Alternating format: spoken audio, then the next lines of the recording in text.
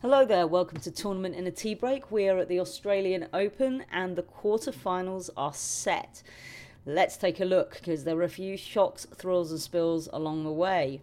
Rafael Nadal is up against Marin Cilic. Nadal has played himself into form, I think it's fair to say. He had a bit of a rocky start to his season, but he seems to be progressing fine. He did drop a set to Diego Schwartzman, but Schwartzman can be a tricky player. Cilic has come through the draw pretty well. He hasn't had a trouble-free pass either. He's come through the draw under the radar, which is, I think, how he likes it. Nobody really has thought about him very much. Is he going to present Nadal any issues? I can't see Nadal losing to him, but I do see this being potentially quite an up and down match for the pair of them.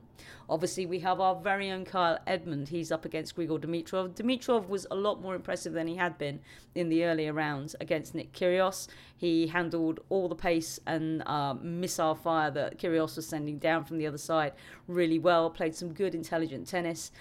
Kyle did well against him in Brisbane, especially before that ankle turn, but Dimitrov was a little bit more consistent on the day.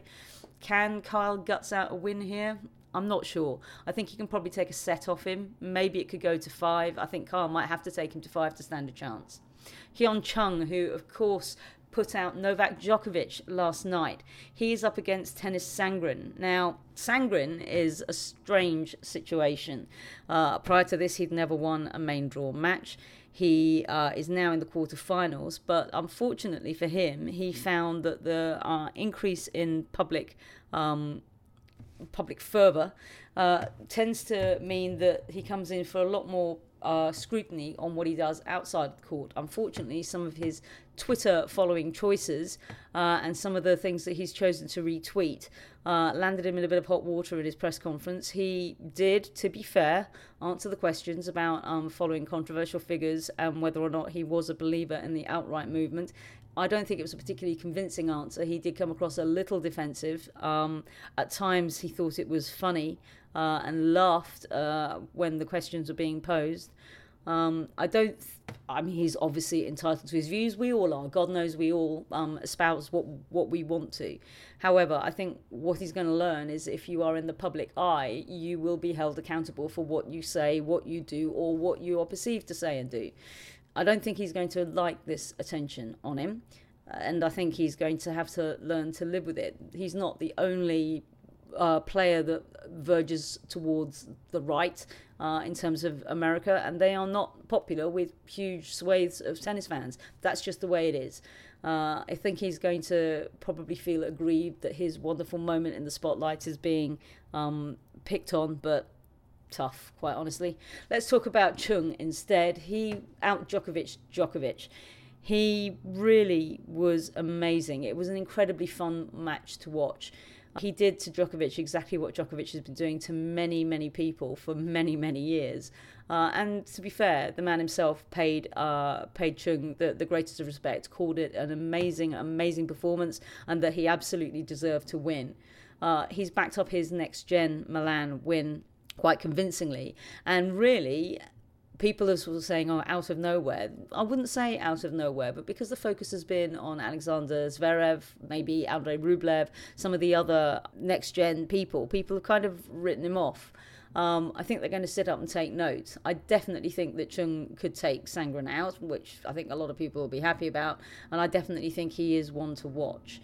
One probably not to watch. I think this is our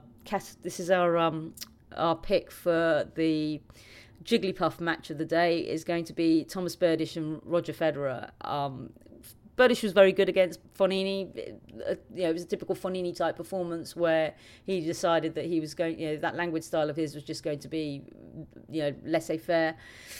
I can't see Federer losing to Berdych at all. I just don't think that Berdych has got the weapons or the variety to match Federer. On the women's quarterfinal, Karolina Pliskova dropped the first set to Barbara Strycova last night, but came through. She will face Simona Halep. Halep was really impressive against Naomi Osaka. She absorbed all the pace, sent it back with a lot of power, and dictated from the back of the court. I think she'll be able to handle Pliskova. I think she'll be relieved that she doesn't have another little scamperer, much like Lauren Davis, who obviously took her to that 3-hour, 45-minute epic in the round before. So I think Halep will come through. And if she doesn't, well, I don't think she set herself many expectations, especially after that ankle twist. I think she'll be happy with having made the quarterfinals. I think she'd love to go further. Obviously, she wants to get that elusive slam. But, the ankle still is troubling her. It's not as bad as I think she originally feared. But I think she would put it into perspective and say, well, after that in the first round, I've done as best as I can. Angelique Kerber, on the other hand, was on the brink of going out to the tricky Shea Su Wei. It was an amazingly entertaining match. Angelique Kerber said that the secret to her success is being able to run and run. It really, really was. She hung on in. It was a great display of tenacity from the German. She faces Madison Keys, who was in dominating form against Caroline Garcia. She absolutely battered the Frenchwoman, who wasn't playing badly at all. So if Kerber can actually get on the end of Madison Keys' serves and actually get into the points, I think it'll be a highly entertaining match.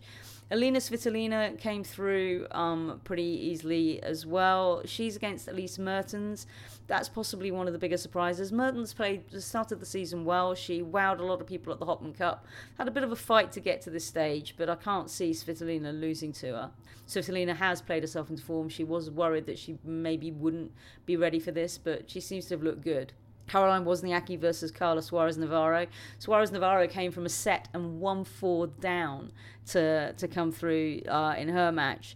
This one is going to be a long, grueling battle. This is going to take forever as they sort of scramble around the court.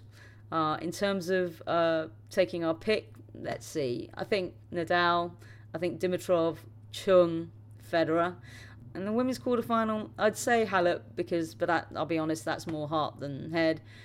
Again, Kerber, probably Svitolina, probably Wozniacki, but I would suspect that Wozniacki won't go much further than the semi-finals. Anyway, we will get on to the semi-finals once we got past the next 2 days of the quarterfinals. We will be back to have a look at what happened in the next 2 rounds. You've been listening to Tournament in a Tea Break, and I'm Roz Sattar.